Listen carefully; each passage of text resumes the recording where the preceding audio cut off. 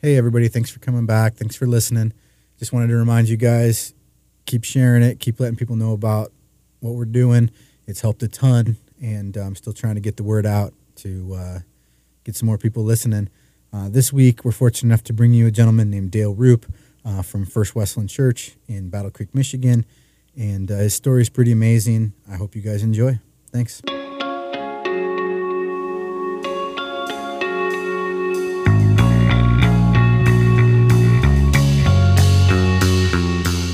All right, Dale, thank you for spending some time with us today. You're welcome. Fortunate to be back here at First Wesley again and giving us a little place where we can sit down and talk for a few minutes and get to know each other a little bit. Absolutely. Will you let the listeners just kind of know a little bit about yourself? Well, my name's Dale Rupe, and I'm 56 years old. Retired from the city of Battle Creek. I was a maintenance supervisor, retired from there, and came up through the ranks. So 32 and a half years with the city, and before that I was Marines. So I was in the Marine Corps from 78 to 82, and started with the city a month after I got out. And now I'm retired, and I mow fairways, just so I can get free golf. And that sounds like the life. It is, and I enjoy my life. Yeah, I used to be an avid scuba diver, and I used to teach scuba. And it took me all over the world. It took me to Australia and Egypt and Honduras and South Pacific and Cozumel. Nice. So it's taken me all over the place. So where did you teach scuba for the Marine Corps? Oh no, here in town. Yeah, it was So I had my own business. It was called Scuba Do. And so it was fun. Good. Yeah, I enjoyed it. It's been a good life, but there was a lot of things missing in my life. And after looking back on it, I realized what it was. Yeah. So when you say things that are missing, what do you mean? Just I lived my life for myself. I lived my life for my joy, my happiness, and all I did was I had fun. I had a lot of experiences, but to say I was happy, I was searching. And I was searching, and instead of some people use drugs, some people use alcohol, I was using experiences. I'd go on dive trips. I would, just live my life for me and trying to find the happiness. So in that outward appearance of the world, you have a business, you're running it, you got time, you're traveling the world, you're doing things that most people would look at and just say, hey, that guy's living the dream. He is, and I wasn't. Just feeling that empty. I still search. Yeah, I had a lot of emptiness. I was married and wasn't happy. Those who knew me the most knew that I wasn't the happiest guy. That I was putting on a face and putting on a front. And so consequently what happened was I was mean. I was angry. And things that didn't go my way, I was the king of my castle, and if it didn't go the way I thought, then I lashed out.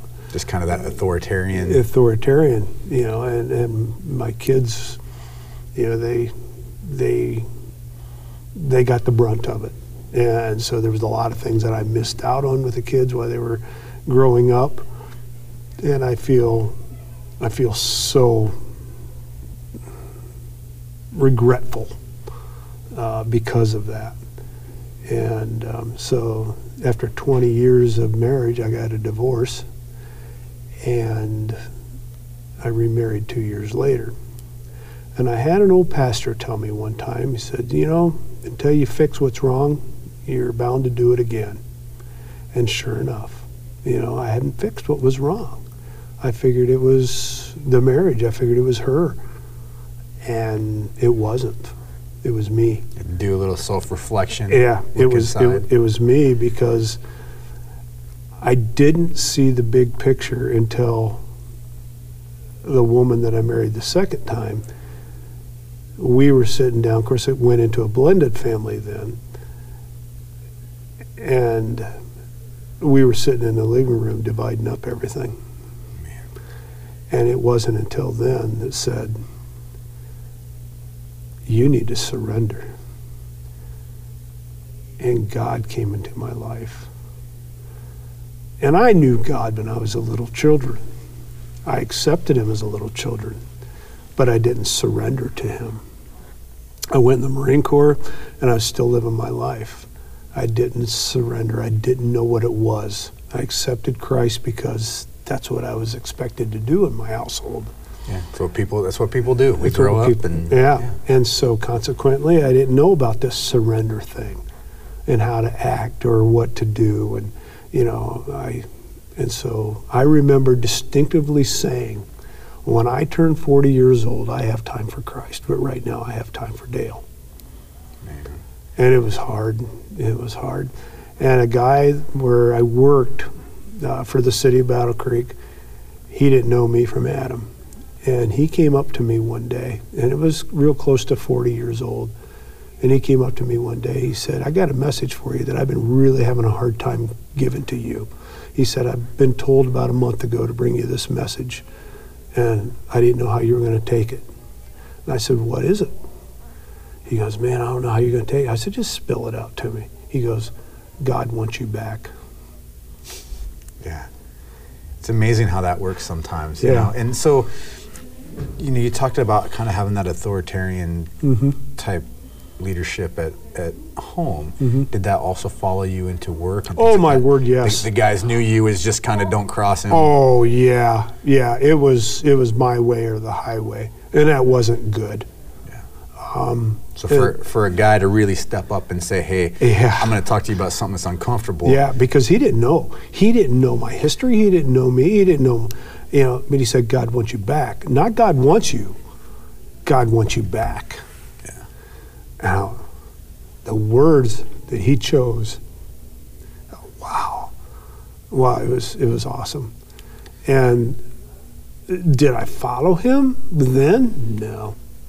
Still, but I thought, that's when God started working. What do you think that first little step was?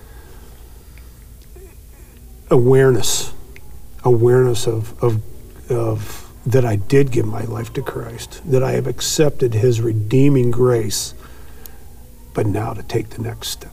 Yeah.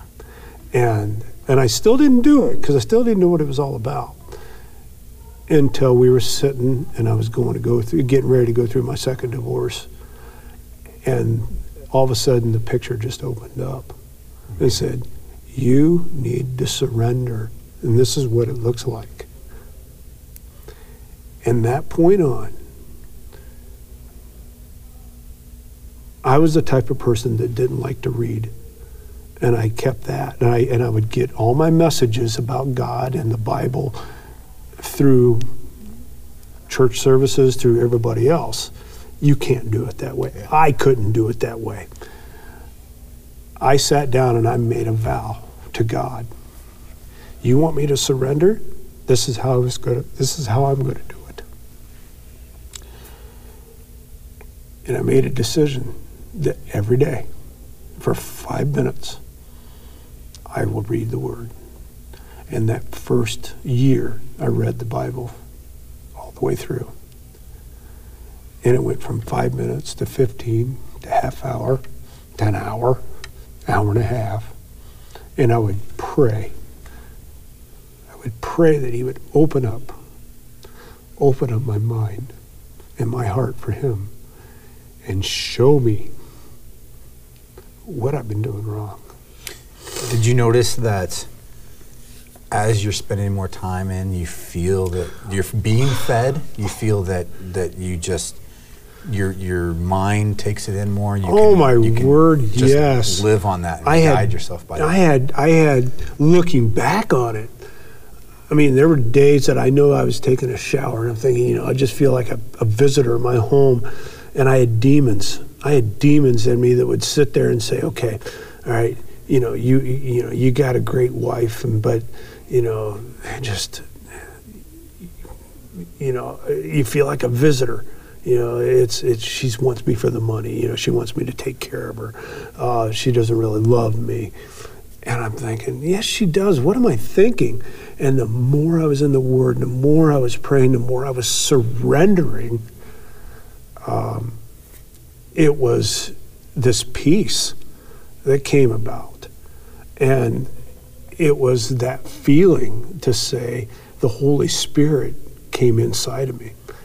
Because I always heard, even while growing up, that when you give yourself to Christ, that the Holy Spirit will, come into you. And people knew their dates and knew everything else about when they gave their lives to Christ. I don't know the date.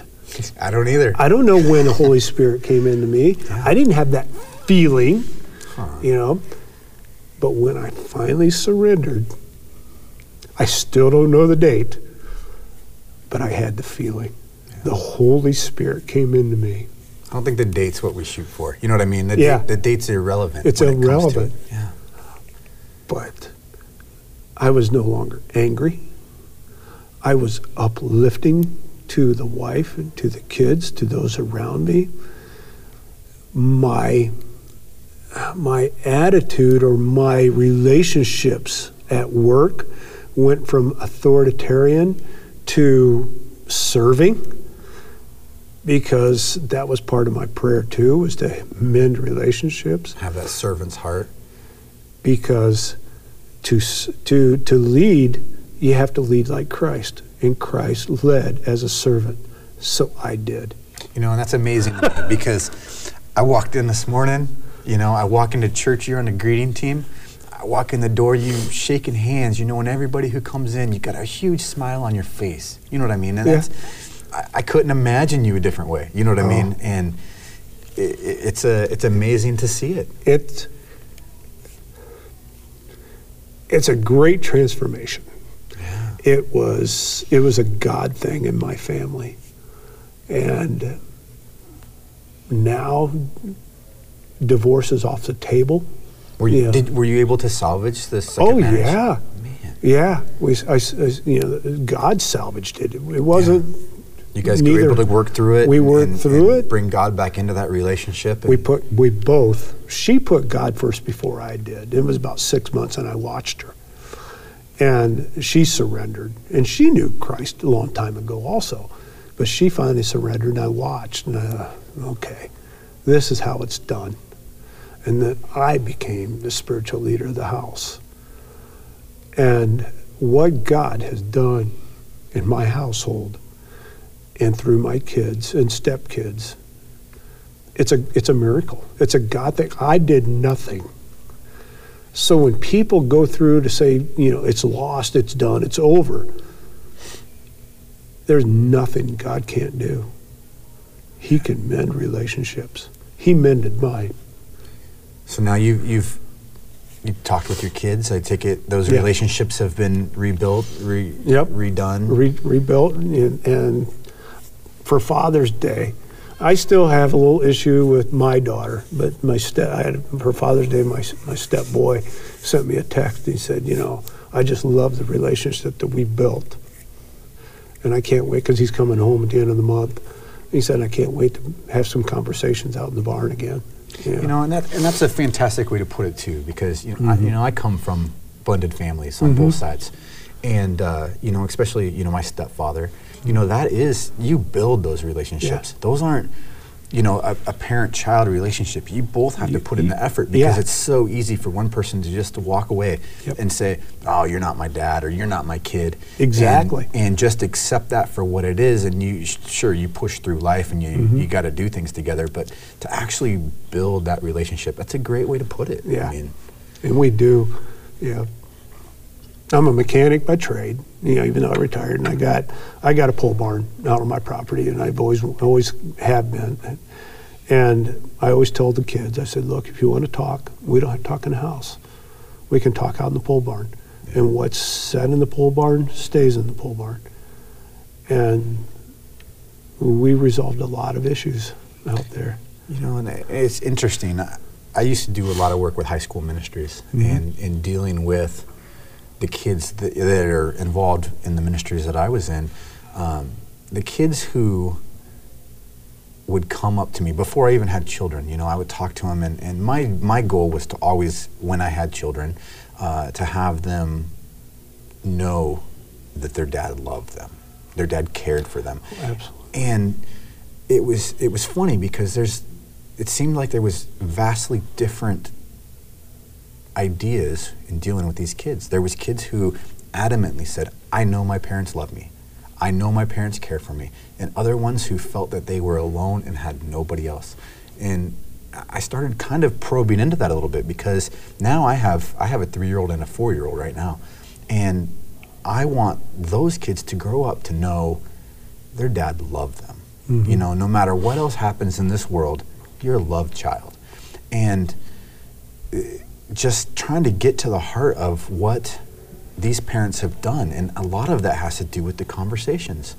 You know, having that safe place, being able to approach and say, hey, I did something wrong. Mm-hmm. Hey, why did you do this to me? That embarrassed me. You know, and just being open to those conversations instead of mm-hmm. just feeling like, you know, they're there and taking up space in the house. Right. You know, and being able to accomplish that. Sometimes it's easier said than done. I am not, you know, I'm not the best parent in the world. You know, I get frustrated and tired and, mm-hmm. and those kinds of things. But I hope at the end of the day, my kids go to sleep knowing, you know, Dad hugged me, Dad kissed me, he tucked me in, and he loves me. He loves me. So. Yeah, because there's a lot of regret knowing that my kids are now full grown and what I've actually missed out.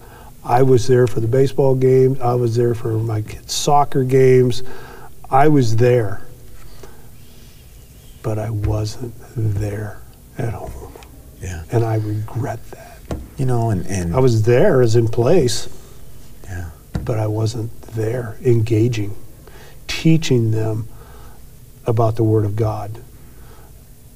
And so that's my that was one of my biggest regrets, is I want my kids to be with me in heaven. And I've got one that's, you know, that's taken the same path that I did. And that's my prayer. Yeah. Because my mother, before she passed away, I told her the story, and she said, you know how many times I've sat and I said, God, bring him back.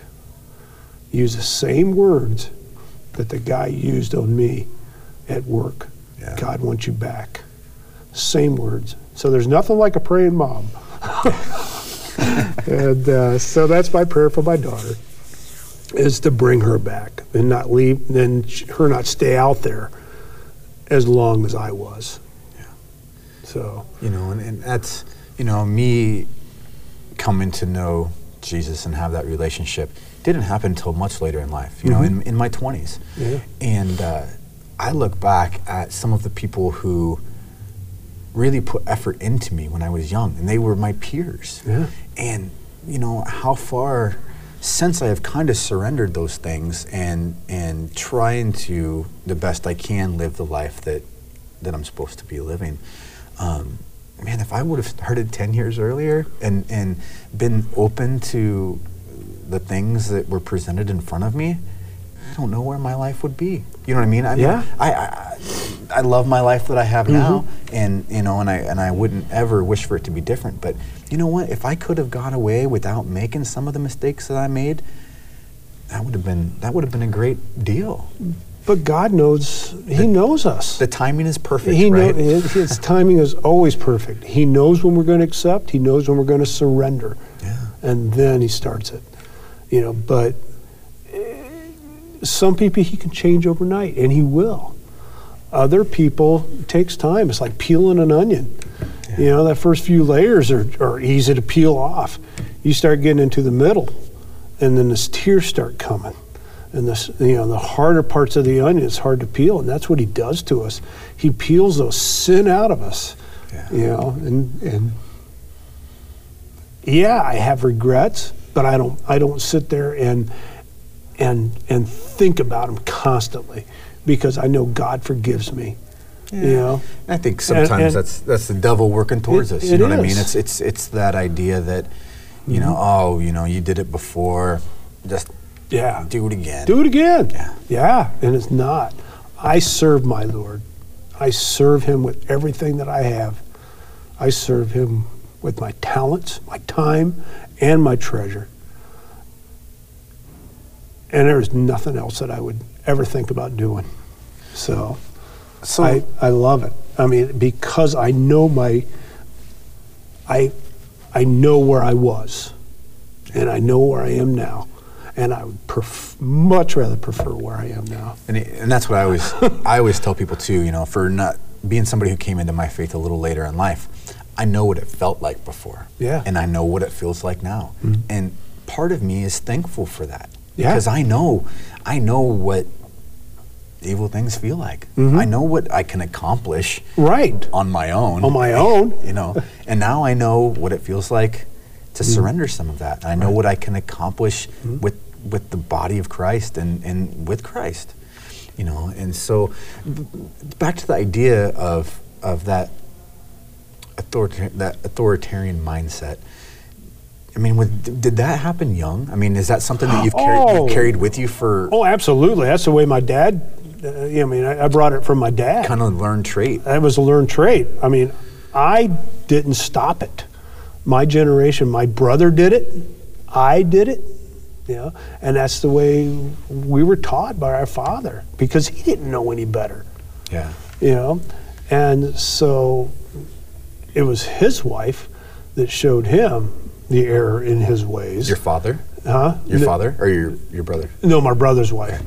You know, my dad never did figure it out until he was, you know, the kid. We were so old, and finally he realized what he had missed. Yeah. You know, but my dad would never go deep with us. You know, he would never have deep conversations. It was always about the weather or sports or you know, anything like that. But he was very strict and very but he was a great dad, don't get me wrong. Yeah. He was a great provider.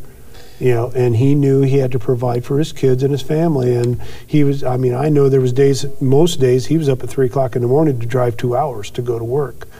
And he would be tired when he got home. And he didn't have patience for us kids. Playing and yelling and running. Yeah, exactly. He didn't have the patience for that. And there's days when he was well rested and he, you know, was being able to, you know, throw a ball around or take us to a, you know, ball game but to sit there and say he was a bad dad, he wasn't. He only did what his father taught him. And, you know, I look back, you know, what probably around your father's generation, and you know, those men were providers. You know, they Depression era gentlemen. Yes. You know, emotion was not a thing that was shown. You know, I grew up with my grandfather. You know, and the same way. You know, I mean, I know he loved me. I lived with him for a while, and we spent a lot of time together in my youth. But, you know, not the most emotional of men. No. You know, and how you feeling? Oh, I'm fine. You know, fine. You suck it up. Power through it, get through it. Yeah, suck it up and keep moving forward because sometimes that's what you have to do. Yeah. You know, and I think that you know, as we grow and mature in faith, I think it also becomes a little more prevalent that, you know, we have to live a little more openly. You know, we have to show some emotion. We have to be able to relate to those around us and bring them in. Nobody wants those superficial relationships. You know, I mean, we have so many of them, but what are they worth? You know what I mean? It's those handful of people that you can bring in, that you can be a little tender with and just live life together. I mean, it's a fantastic experience once you build those relationships, but they're not easy. They're not easy. They're not easy at all. Yeah, and that's what I try to instill now into my stepboy, you know, because he just got married a couple of years ago, and you know, when he starts having kids, you know, I tried to stop the madness, and I hope it wasn't too late. Yeah. But this is the way you need to do it. This is the way you need to father your kids, you know, and show compassion, lift them up, don't tear them down. Discipline them when they need, but don't tear them down. And I tore my kids down, and it wasn't good. And I've apologized to them for that, and they've forgiven me for that. and that was hard. And we started to build from there, and it's been pretty awesome. It's neat. It's neat that you can kind of sit back and reflect on some of that. Yeah. And see the error in your way. Oh, absolutely. Yeah. So one of the things that I've noticed, maybe not quite to the extent. We were involved in a church plant years ago, and one of the things that I noticed was a lot of the men would order their wives to, we're not doing anything, we're sitting in the back lawn, sitting talking, and yet they can't get up to go make themselves a sandwich. Mm-hmm. Oh, my wife's here to serve me, and I have never seen it that way. We're the bride, you know what I mean? And my wife is my bride. My goal is to try to make her happy, try to serve her, and work as a team. Mm-hmm. I mean, it's when I approach my marriage, I really see it as a team. Mm-hmm. And I never got that from these gentlemen. They would, she's just going to do this for me. Well, you're not doing anything. She's running the kids down and trying to get dinner ready and all this, 25 other things she's got on her plate, but you can't even get up and get yourself a sandwich. Mm-hmm. It never really rationalized in my mind. And there it goes back to that generation too. Yeah. The provider. This is what I provide. Your job is to take care of the kids and serve me. And that's not what it says in the Word. It says is to love your wife as Christ loved the church. And Christ loved the church, and he served the church, which means we are to serve our wife and to love her as Christ loved the church, and to serve her and to love her, to lift her up, not for her to wait on us hand and foot. Yeah. Because once we serve her and we give her her needs, she's going to then in turn respond to that. And then it is going to be a team. And it's not a 50-50. There's days when it's 100-0. There's days when it's 10-90. You don't look at the numbers. You look at the love. Yeah. You love her for her faults and for her strengths. I read a book one time when I started to read again. I started reading. It was about a couple that was in therapy, and they said, for 1 week we want you to put everything that makes your spouse just annoy you, write it down and put it in this box. And then the next week we'll open it up. And they opened it up, the box, and she had put, he keeps toothpaste on. I don't like the way his clothes on the floor. I don't like he leaves the dishes out in the living room. He doesn't take care. He picks up after stuff, and all kinds of stuff. And his was, I love my wife with all of her faults. Yeah. That's all it was. That means so much. It's funny. Me and my wife, we did a thing at our home church. And we got together, and it was just relationship building. Mm-hmm. They hosted a little thing, and you just went for one night. And one of the activities in it was write down what your spouse does in the day. Okay, what's your spouse's average day look like? Mm-hmm. And my wife is a college professor, and I run a construction company. And I remember I wrote down, and it said something like, she takes the kids and drops them off at daycare, and then she goes and checks her computer, gets her email, goes and gets a cup of coffee, and goes to the office next door and talks with them. And next thing you know, by the time I got done with my day, I hardly had any work on there that she actually did. and then, so we wrote these things, and then we had to read them to each other. And so I read it to her, and felt kind of bad because I know they're paying her for something. Mm-hmm. She's not just there to drink coffee and check her email. And then she read mine. He goes to the supply house to pick up parts. He eats donuts. And next thing I know, I think in an 8-10 hour day, I worked like an hour of it. Yeah. He goes and checks on the job and then goes and buys more parts. And sometimes we just don't accept or it doesn't rationally make sense to us what our spouses think or go through or do. But just to accept them where they're at, because I don't think that I could do life with somebody different than my wife. No. I don't think anybody else could put up with the headaches that I have. Sometimes I work too much. Sometimes I don't work enough. Right.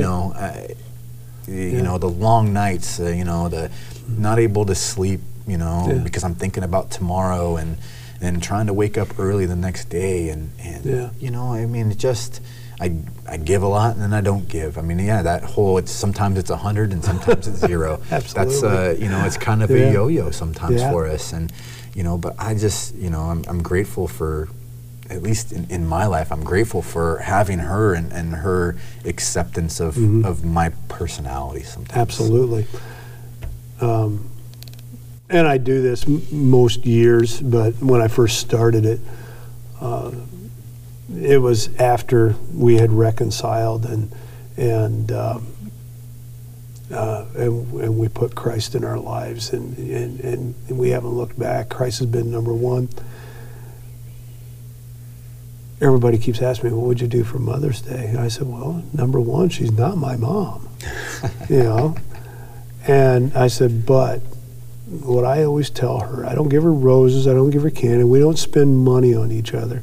I tell her, I really enjoy growing old with you. Yeah. I think that's, I think that even people who are young in their relationship, I hope that is always a dream for them, is to grow old together and be that idea of sipping tea on a front porch watching the sunset. And I love it. Yeah. We were out on the deck the other day, and I thought, this is cool. This is the way it's supposed to be. No place you'd rather be, right? Right. Yeah. Yeah. There's no conflict. There wasn't, we have our faults and we discuss them, but we discuss them more now in a way that's loving and uplifting, and we talk about them instead of fighting about them. And so it's just, it's a transformation that only God could do, and it's so awesome. Yeah. And it's so awesome that, I bet you for the years that I've been doing this, I can count maybe now on 2 hands of the times I've missed my devotions. I don't miss my devotions much. Man. I'm dedicated. So now, I'm surrendered. So now, you guys, you got stuff split up already. It's the end. Mm-hmm. How did you guys work through that? You just sat down and said, no, I'm not going to sign the papers? How did that work? Well, she wanted me to move out. Yeah. And I said, I'm not moving. I'm not going anywhere. And I said, I pay the bills here. This is my house. Just as much as you leave and you can't stand, then you do it. But then all of a sudden she had an episode and she got sick. And she ended up in the hospital for a week. And we still don't know what happened. We don't know if it was a stroke. We don't know. But just by chance, it was her son that had my back and said, how do you know if he's changed, if he's away from here? Yeah. And so we just dealt with it, and we prayed. And she saw me doing my devotions every morning and how dedicated I was. And she would do hers, and we were hit and miss on church, but it was a every week thing. Got into men's group, and got around a bunch of men, and some of the groups didn't fit me because I thought, really? So it's one of those things that I took it to heart that said, love your wife as Christ loved the church, and that was my mission. Yeah. And it wasn't a thing, it wasn't a feeling, it was work. Oh. It was work. Yeah. Once I set my mind to it, there was no turning back. And I said, this is the way it's got to be. And I went to some counseling, not together, but me, because it was my problem. She showed me the big picture. Well, Christ showed it to me, but through her, about what my life was getting ready to look like. And I didn't like that picture. I needed to change it. And so it was prayer, and it was a God thing. It was sitting down, and just every day it was a process. We didn't actually sit down and start, okay.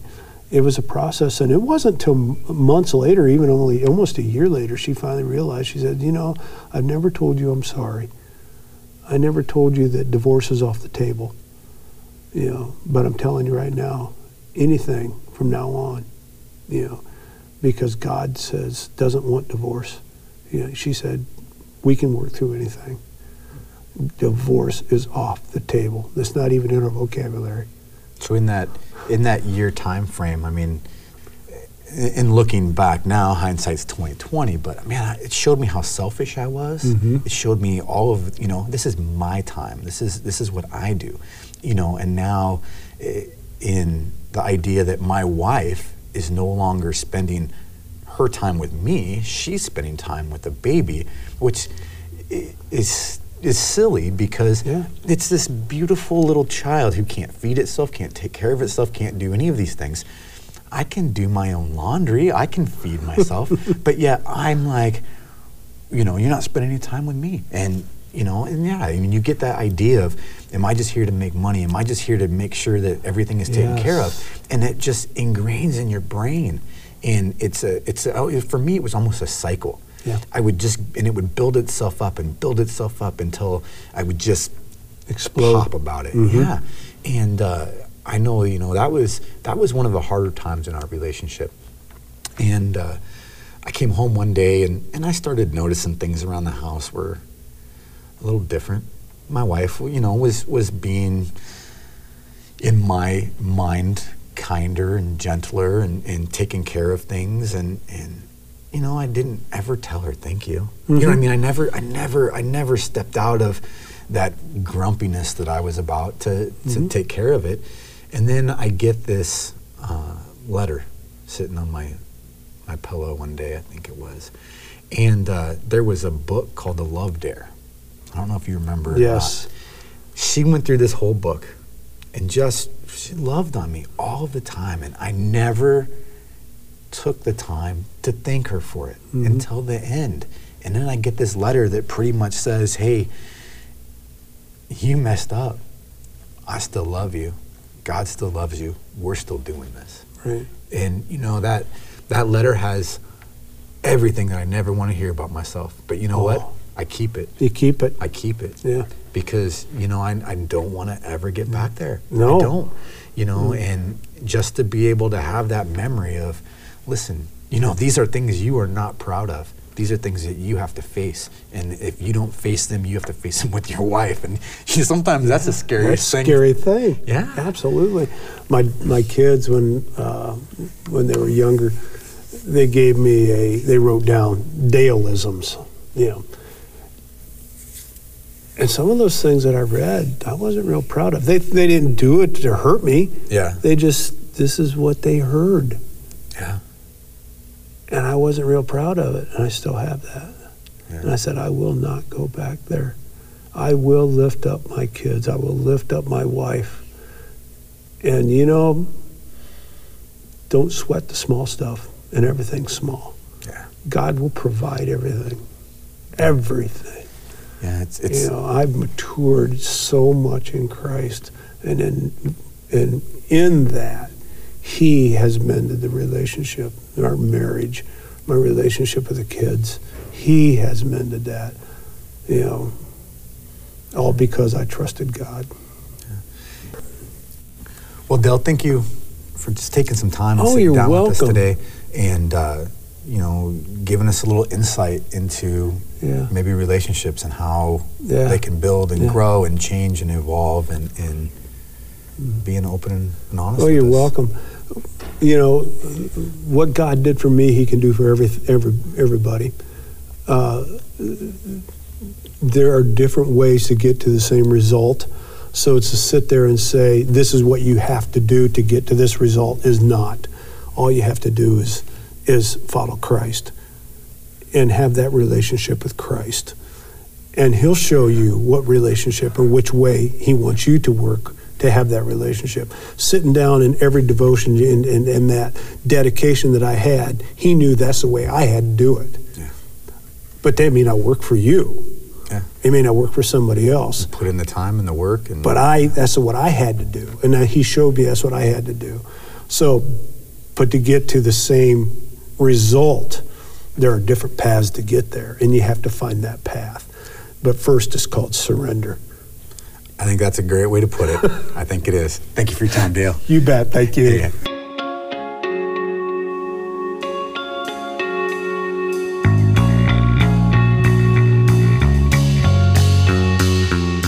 I hope you guys enjoyed listening to Dale's story. I think that male, female, I think that the gist of it was relationships and how we can work with those and get past them and make them a productive, great thing. Sorry for the abrupt ending on it. We were supposed to be in the church and somebody was supposed to set us up with a room. That didn't happen. So at the end of the day, they had to lock up the building and we were the last people there. So we had to cut it a little bit short, but Dale was a wonderful guest. Hopefully we can come back and talk with him again. So with that, I hope you guys have a wonderful week and be blessed.